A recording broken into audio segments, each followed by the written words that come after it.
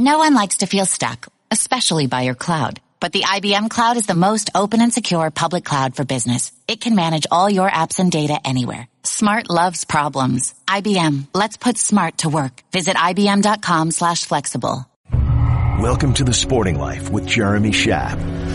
Over the next hour, Jeremy sits down with two of the stars of the World Cup champion U.S. women's national team. We are very lucky to wear the shirt and to represent America in a way that no team really does. We're very lucky. We play all kinds of games all year long, and I think that we do an incredible job of representing every American. And Italian soccer team owner Rocco Commisso talks about the state of American soccer. The women have done great because of the early successes the American women have had, but the men have really not done well, including the fact that they did not qualify for the World Cup this year. So there's a lot of issues in American soccer that need to be dealt with. Plus, author Matthew Futterman discusses one of the most important people in American distance running history. He's really the only figure that was there at the birth of the running boom and was one of the first people in this country trying to figure out how we run far fast and say, East Africans, there's nothing biologically different than us. They're just working harder. This is The Sporting Life on ESPN Radio and the ESPN app. Here's Jeremy Schaap. Welcome to another edition of The Sporting Life. Last Sunday in France, the U.S. women's national soccer team won its second consecutive World Cup, its fourth overall since the inception of the tournament in 1991. But it wasn't just the team's play on the field that captured the imaginations of so many. Earlier this week, I had a chance to sit down with two of the stars of the U.S. team. Here's part of our conversation. They both scored 6 goals at the Women's World Cup. Alex Morgan and Megan Rapinoe, congratulations. Thank you. Thank you. Yeah, you get any sleep in the last couple of days? Yeah, a little bit. Not much. Yeah, maybe as many hours as we had goals in a couple of days. All right, so that's, what is that? That's 12 goals. Any, hostility between the two of you over the Golden Boot? What happened there? The way it was decided? I mean, it was decided fairly. Yeah. This girl deserves it, and golden ball, golden boot. She played fantastic. So as long as one of us got it. That's what we said. I talked to her in the first game. I said, let's just make sure someone in our line gets it. Obviously, I was thinking that she would get it. I'm never having this many goals. Well, this girl came out clutch with the penalties. Yeah, so. She's drawing all the penalties. I'm putting them away. It could have been very different. At one point, though, in Spain, it looked like you were going to take the penalty, and then you did. It would have been a very different result in the scoring race had the opposite occurred. Yeah, I didn't think about that. No. Coach's decision, though. What are you going to do? You've got a ticker tape parade here in New York scheduled for Wednesday. What does it mean to you to be celebrated in that fashion? I mean, it's incredible. Obviously, we were both part of the 15 success and the parade then. And just seeing, I felt like hundreds of thousands of people every corner we turned in New York City. It was pretty amazing. And we're kind of in our bubble, in France, like we were in Canada. So to come back here and to really just see the magnitude of the impact that we have on people, we're feeling it for the first time. I mean, there's no better place to celebrate. This is New York City. Like she said, 15 was incredible, but this just seems so much bigger and so much more. I think 15 was more of a soccer success and sort of in that realm, and this just is so much beyond sport. And just coming home, even just for the short time that we've been home, to see the support that we've had and who we've touched and who's reaching out, it's just absolutely incredible. Yeah. What makes it bigger than sport? I think just the last 4 years. I mean, I think 15 sort of kicked off, this sort of movement that we're in for us. And I feel like, honestly, we're part of this bigger movement, whether it's equal pay or equal rights or whatever it is. It just seems like this is kind of a turning point in history. It seems like one of those little special moments that everyone will look back on and, gain inspiration from us. I know we gain inspiration from everybody else out there doing incredible work. Yeah, I feel like success always demands attention. And I feel like we've been given the platform now for 4 years in a row, and now it's going to continue. Does it feel different to you, Alex, in terms of what this team achieved beyond the pitch this year?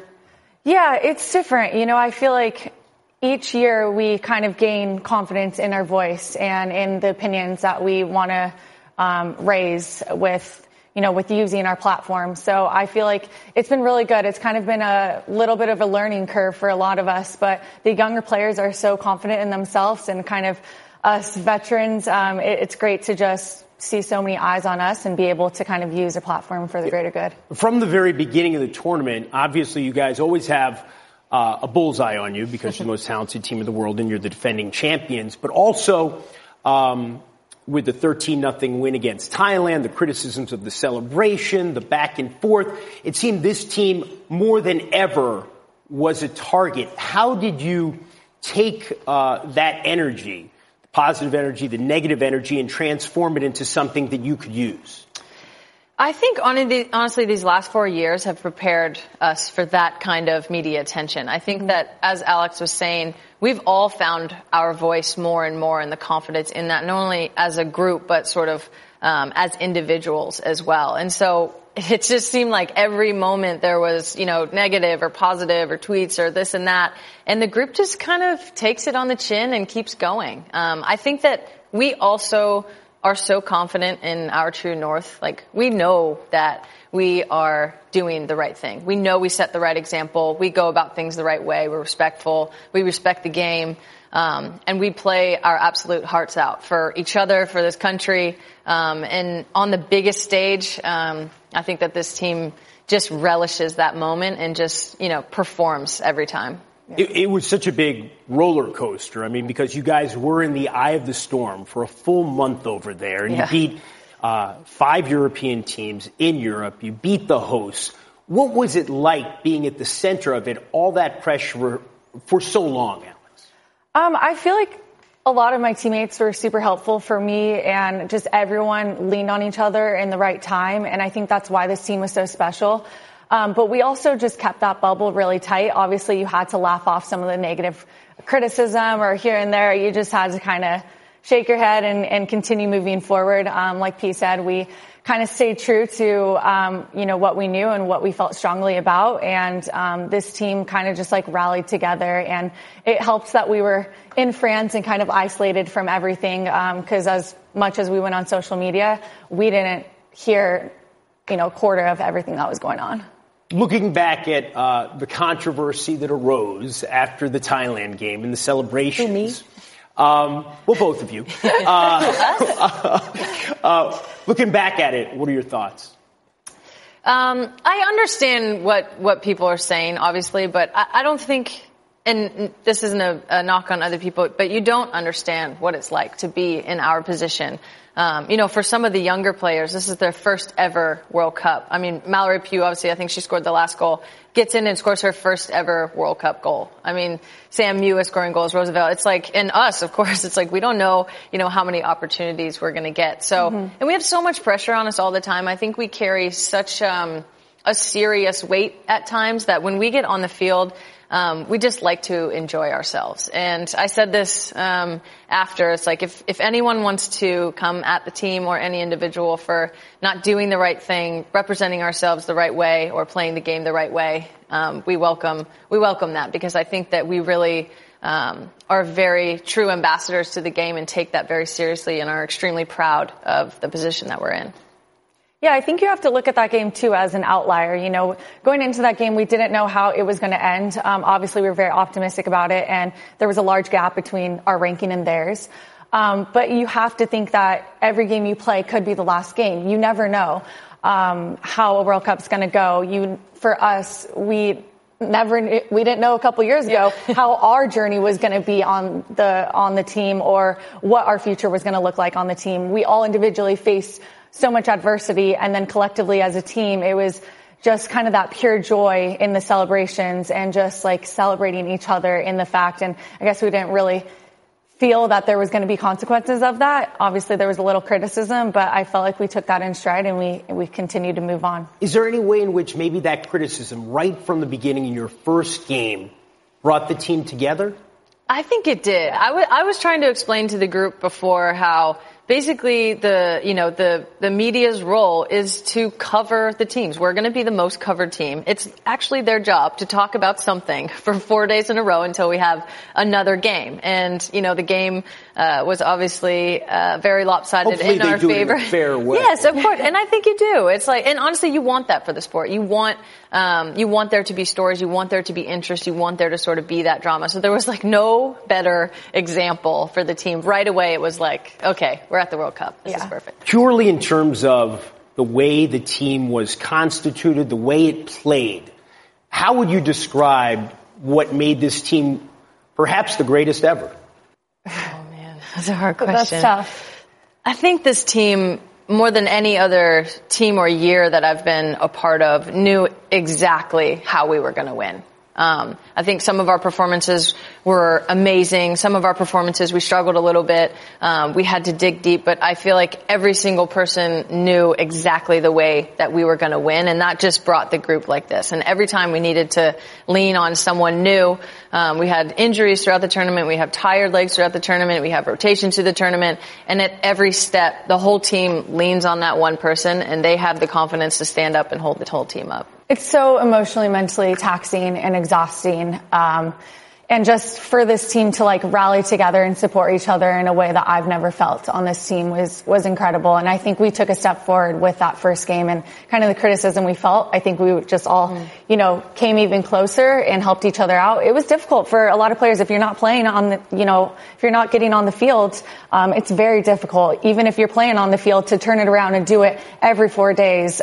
We had to play our role, and everyone executed perfectly. Perhaps it's a little unfair to put you guys on the spot and ask this, but is this the best women's soccer team ever? I do think so. Obviously with all respect to every team that's come before, but I just think the game has gone so much further than it ever has. It's at the highest level all around the world.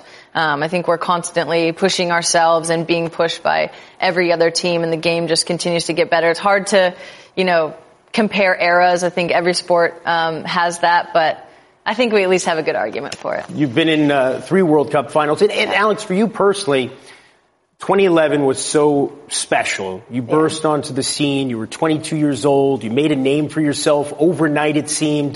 2015, there were frustrations, and you were getting over an injury. So to achieve this now at the age of 30, scoring 6 goals in this tournament, tying for the most points. Shout out. How does it feel to have achieved this? Yeah, it's great. It's just, looking back to 2011 to 2015 to now, I feel like I've grown so much as a person, and it's not without like the help of all my teammates, Pino especially. So, and in 15, it was Abby who was my biggest supporter, and she was someone who just pushed me along. So, even if she wasn't playing on the field every day, so every game. So for me, it's just continuing to try to challenge myself and stay ahead of the curve and be the best teammate and the best player that I could possibly be. And I feel like I've been able to achieve that, but it's not without a lot of adversity along the way. We laugh because I feel like only we know. It's tough to explain. This victory means so much to so many. It's having such a big impact. This team is having a moment, and it goes beyond, as you said earlier, just the victory on the field. In terms of the political backdrop and your back and forth with the President of the United States, Donald Trump, how do you put it into perspective? I think we know who won that. Yeah. I held up my end of the bargain on that one. Honestly, I see it as a positive thing. I think when it was happening, we did keep a really tight bubble, and the whole group was so supportive of me, but it did feel like positive in a way. Obviously, I think the tweets were negative in tone, as he usually does, but I think that we just even more so realize in that moment we're so much more than what we are on the field. And I think this team really understands and is so prideful that we do carry with us other people when we step out on the pitch. It's the game, of course, and we want to win. But knowing the impact that we have already had, and knowing the impact that we were going to have when we came home, the motivation of just that alone is incredible. And I really feel like we do this for our group, for ourselves, for our team, for our staff, for our friends and family, and for everyone. I think that we always want to try to bring more people into the conversation. We want to have the conversation. We want to open it up to everyone. I think obviously we are very lucky to wear the shirt and to represent America in a way that no team really does. We're very lucky. We play all kinds of games all year long. And I think that we do an incredible job of representing every American. Whenever someone in sports takes a political stand, of course, there's criticism from any side that opposes their viewpoint. Mm-hmm. Is it ever problematic for you or for the rest of the team in the sense that you risk alienating people who are supporters of the president? I think that we take that into consideration for sure. I think we do our best not to attack anyone. I definitely know that there has been times when I've done that, so that's something as a learning for me always. But I think that the message that we have really is for everyone. It's about equality. It's about supporting each other. It's about being the best person that you could be. It's about opening up opportunities for every single person. And within so you're welcome to join. We don't want to alienate anyone. Everyone that lives in this country is so prideful to do so, and I think having open and honest conversations gets us to a point where it's better for everyone. We're trying to, raise more opportunities for girls and women around the world to be able to be included and respected in the sport. And I feel like we're not always going to reap the benefits of that. We're so lucky to be able to play this sport and do what we love and be well supported by our federation. But we also want to continue to raise the bar to nudge people, to nudge our federation along, to nudge FIFA along. So I think that, we're doing a lot to continue to increase opportunity, and I think people respect that side of us, and I think we're doing a pretty good job of it, but we have to continue to push forward because it's not without, I think, a lot of hard work and also not reaping the benefits and hoping that next generation really does and doesn't really have to fight for that. Kind of a stunning moment, right, on Sunday in Lyon when the chant of equal pay comes up from the crowd. That is an issue now that the whole country is talking about. And it goes beyond soccer, of course. Where does that fight go? Obviously, there's mediation coming up between the women's national team and the federation. But where do you think it stands right now in terms of public perception, Alex? Well, I think clearly we have the fan support. There's no denying that. But just moving forward, I think we really want a collaborative approach with U.S. Soccer. And I think we're very optimistic about that. They've done an incredible job of supporting us. This World Cup is just shows really what federations do support their teams and who really made it the furthest. You look at the England's, France, our team, and as comparison to a Brazil who has so much potential, who could easily make it into the final given their quality, but don't quite have the support. So we have to continue to push that along, and I think we're doing that. A remarkable achievement, consecutive World Cup victories. I believe it's only the German women, the Brazilian men, and the Italian men who have ever done that before. Thank you so much for joining us here in New York. Thanks for having us. This is The Sporting Life on ESPN Radio and the ESPN app. Our next guest is one of America's most successful businessmen, one of its wealthiest, also a benefactor of the game of soccer. He recently, just in the last couple of weeks, finalized the purchase of one of the most legendary teams in global soccer, Fiorentina of Serie A in Italy. He is also the owner of the New York Cosmos. And as I said, he is a figure in the world of soccer in the U.S. for a long time. After immigrating to the U.S. from Italy when he was 12 years old, it's a pleasure to welcome to The Sporting Life, Rocco Commisso. Rocco, thank you for being with us. Well, thank you. All right. It's my pleasure to talk to you guys. It's our pleasure, Rocco. And of course, this is a big week for soccer globally. And I don't just mean the purchase of Fiorentina, but I mean, of course, what happened with the Women's World Cup, the victory for the United States in France on Sunday. You've been part of the soccer community in the U.S. for such a long time. You were a standout player at Columbia University in the early 1970s. You owned the Cosmos. What do you think this victory means for the game at large in the U.S.? Well, look, going back to my roots, I've been involved, as you mentioned, with soccer my entire life. I'm 69 years old, all right? So I'm not a little boy anymore. And soccer has meant so much to me, given the fact that it wasn't for soccer, I probably would not have gotten the scholarships, undergraduate scholarships at Columbia University and the rest. It's history with respect to my career. But when we inaugurated, the Rocco Commisso Stadium at Columbia University, back in 2013, the first message that I gave out, this is the stadium for both the women and the men. And as far as I'm concerned, they can play in the field, and I love them both.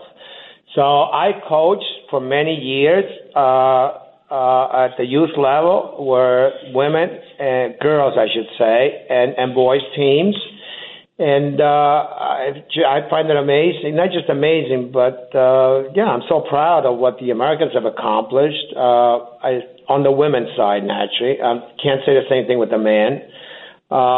Because it will make a lot of little girls, 5, 10, 15 years down the road, hopefully, go out and compete with the USA. So it's a wonderful record, to have won 4 World Cups. Clearly, look, America has been at the top of the women game for a long time. There's competition coming about in Europe with the club teams like Fiorentina. Having their own academies and having their own women's team. So things may change going forward, but so far so good. We're speaking with Rocco Commisso. He is one of America's wealthiest men. He owns Mediacom, the 5th largest cable company in the United States. He went to Columbia University to play soccer and to study in the early 1970s. And Rocco, before we get to Fiorentina, which it was announced this week will be playing in the International Champions Tournament coming to the United States this summer, replacing Roma, which had to pull out because of obligations for qualifying in Europe. You bought the Cosmos a few years ago, and I have to admit, I'm a New Yorker. I grew up with the Cosmos of Pelé and Canalia and Beckenbauer and Shep Messing and all those greats who made soccer in New York so exciting back in the 1970s. Why did you want to buy the Cosmos, who are not part of the Premier League or I should say the preeminent league in the U.S., MLS? Well, look, the Cosmos back in the 70s was my team that I went to watch, especially at Giants. It used to be called Giant Stadium, if you remember those days, right? And in the 70s. I do. And, in the midst of also looking at Fiorentina and some other clubs in Europe, the opportunity came about in one day that unless I came in to salvage, the Cosmos was shut down and shut down for good. In fact, there was a competing offer on the table where the MLS, the New York teams in the MLS would buy the club just for their name and put the name somewhere in the attic, for which the Cosmos name would probably never be seen again. So I felt I had an obligation, moral one, right, to go out and see if I could save the team. Unfortunately, I did that. But once the team got going, we got a new stadium to play in MCU Park in Brooklyn, shirts and everything. We redid the team and did extremely well. Even though there was no team in the month of January or February, by the time we played our first game at home on April 1st, we had a good team. But the powers to be at the USSF realized that maybe it's no good to have this Rocco Commisso or this team succeed. And within less than 6 months, they put us out of business. They took the whole league, the NASL, which was Division II, and dropped them down to Division IV without giving me the ability, to accomplish the goals that I'd set, for the team and for the league. So it's just unfortunate. We could go on on this. We have all kinds of lawsuits against the United States Soccer Federation for what they have done, which is wrong, to favor one league versus another. And by the way, since we're talking about the women's league, you should know that even the women's team, with the same lawyer, it's my lawyer that's representing the women's team is also suing this organization called the United States Soccer Federation. You mean Jeffrey Kessler? Yes, sir. And, and it's suing, that lawsuit got started 3 or 4 months ago. So USSF is getting sued from all corners. Even their own foundation is suing them because you got a bunch of people that don't have their money at risk. They're there, to control their activities, without caring about, frankly, the future of the sport in America the way they should. The women have done great, but not because of USSF. All right, it's because of, as we talked about, Title IX and the early successes the American women have had. But the men have really not done well, including the fact that they did not qualify for the World Cup this year. So there's a lot of issues in American soccer that need to be dealt with, but on this podcast, it's too short to go over them. There's a lot going on. But just briefly, Rocco, where do the Cosmos stand right now? They are playing in a semblance of a league. We're in Division 4. We're waiting for, resolution of the lawsuits. It's taken a long time. We thought by now it would be resolved. The stumbling blocks in between, the way these lawsuits. This is a major antitrust lawsuit. So we would hope the next 6 to 9 months something will, we have a better heading as to where we're going. But it could change the face of American soccer and how it gets regulated in this country to the extent that, we win this thing. We're speaking with Rocco Commisso. He is a billionaire. He is the man in charge of Mediacom, one of the largest cable companies in America. He's the owner of the New York Cosmos, as we were just discussing, or what's left of them as they try to become relevant again in the conversation in American professional soccer. And he's just finalized his purchase of Fiorentina, the Italian team with a long and storied history. Why Fiorentina? Of all the teams out there, Rocco, you're from Calabria. Why Fiorentina? Listen, Fiorentina is viewed probably, at least by me, the most beautiful city in the world. Firenze, right? Yes. So let's get that out. Florence. Firenze, the heart of the Renaissance. Michelangelo, Leonardo da Vinci, Dante Alighieri, Petrarch. You want me to mention a few of those? All right. So look, it is beautiful. It's a city, unlike some other towns, some other big cities that only has one, which is the Fiorentina club. Torino and Milano and Roma and Genova, they have more than one team in the same city. There's phenomenal links between the city, the fans, and the citizens of the town with the team. I'll give you an example. The day that I entered the city as the new owner, in less than 24 hours, they organized, a get together. And I thought the get together was to go and shake a few hands. They had 8,000 people in the stands singing and welcomed me with an affection and warmth that I never felt in my entire life. Okay, so as I tell people, I usually go I've gone to the stadiums to cheer other people. This time they were cheering me for what I'd done to buy Fiorentina. So it's a club that have not won anything in terms of trophies in the last 17 years.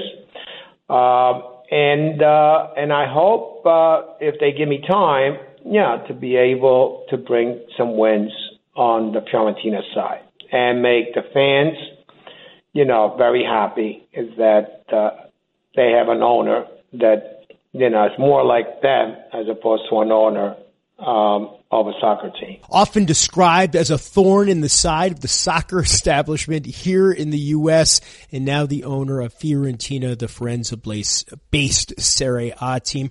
Rocco, it's been a pleasure. Thank you so much for joining us. Thank you, Jeremy. Thank you very much. This is The Sporting Life on ESPN Radio and the ESPN app.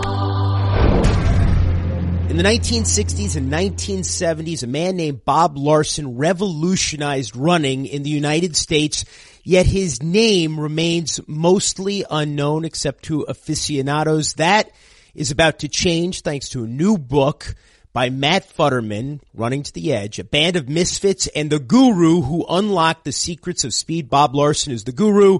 Matthew Futterman, who is the deputy sports editor of the New York Times, is the author, and Mr. Futterman joins us now. Matt, you're a runner in this book, Running to the Edge. It's about Bob Larson. It's about the revolutionary changes in American running over the last half century.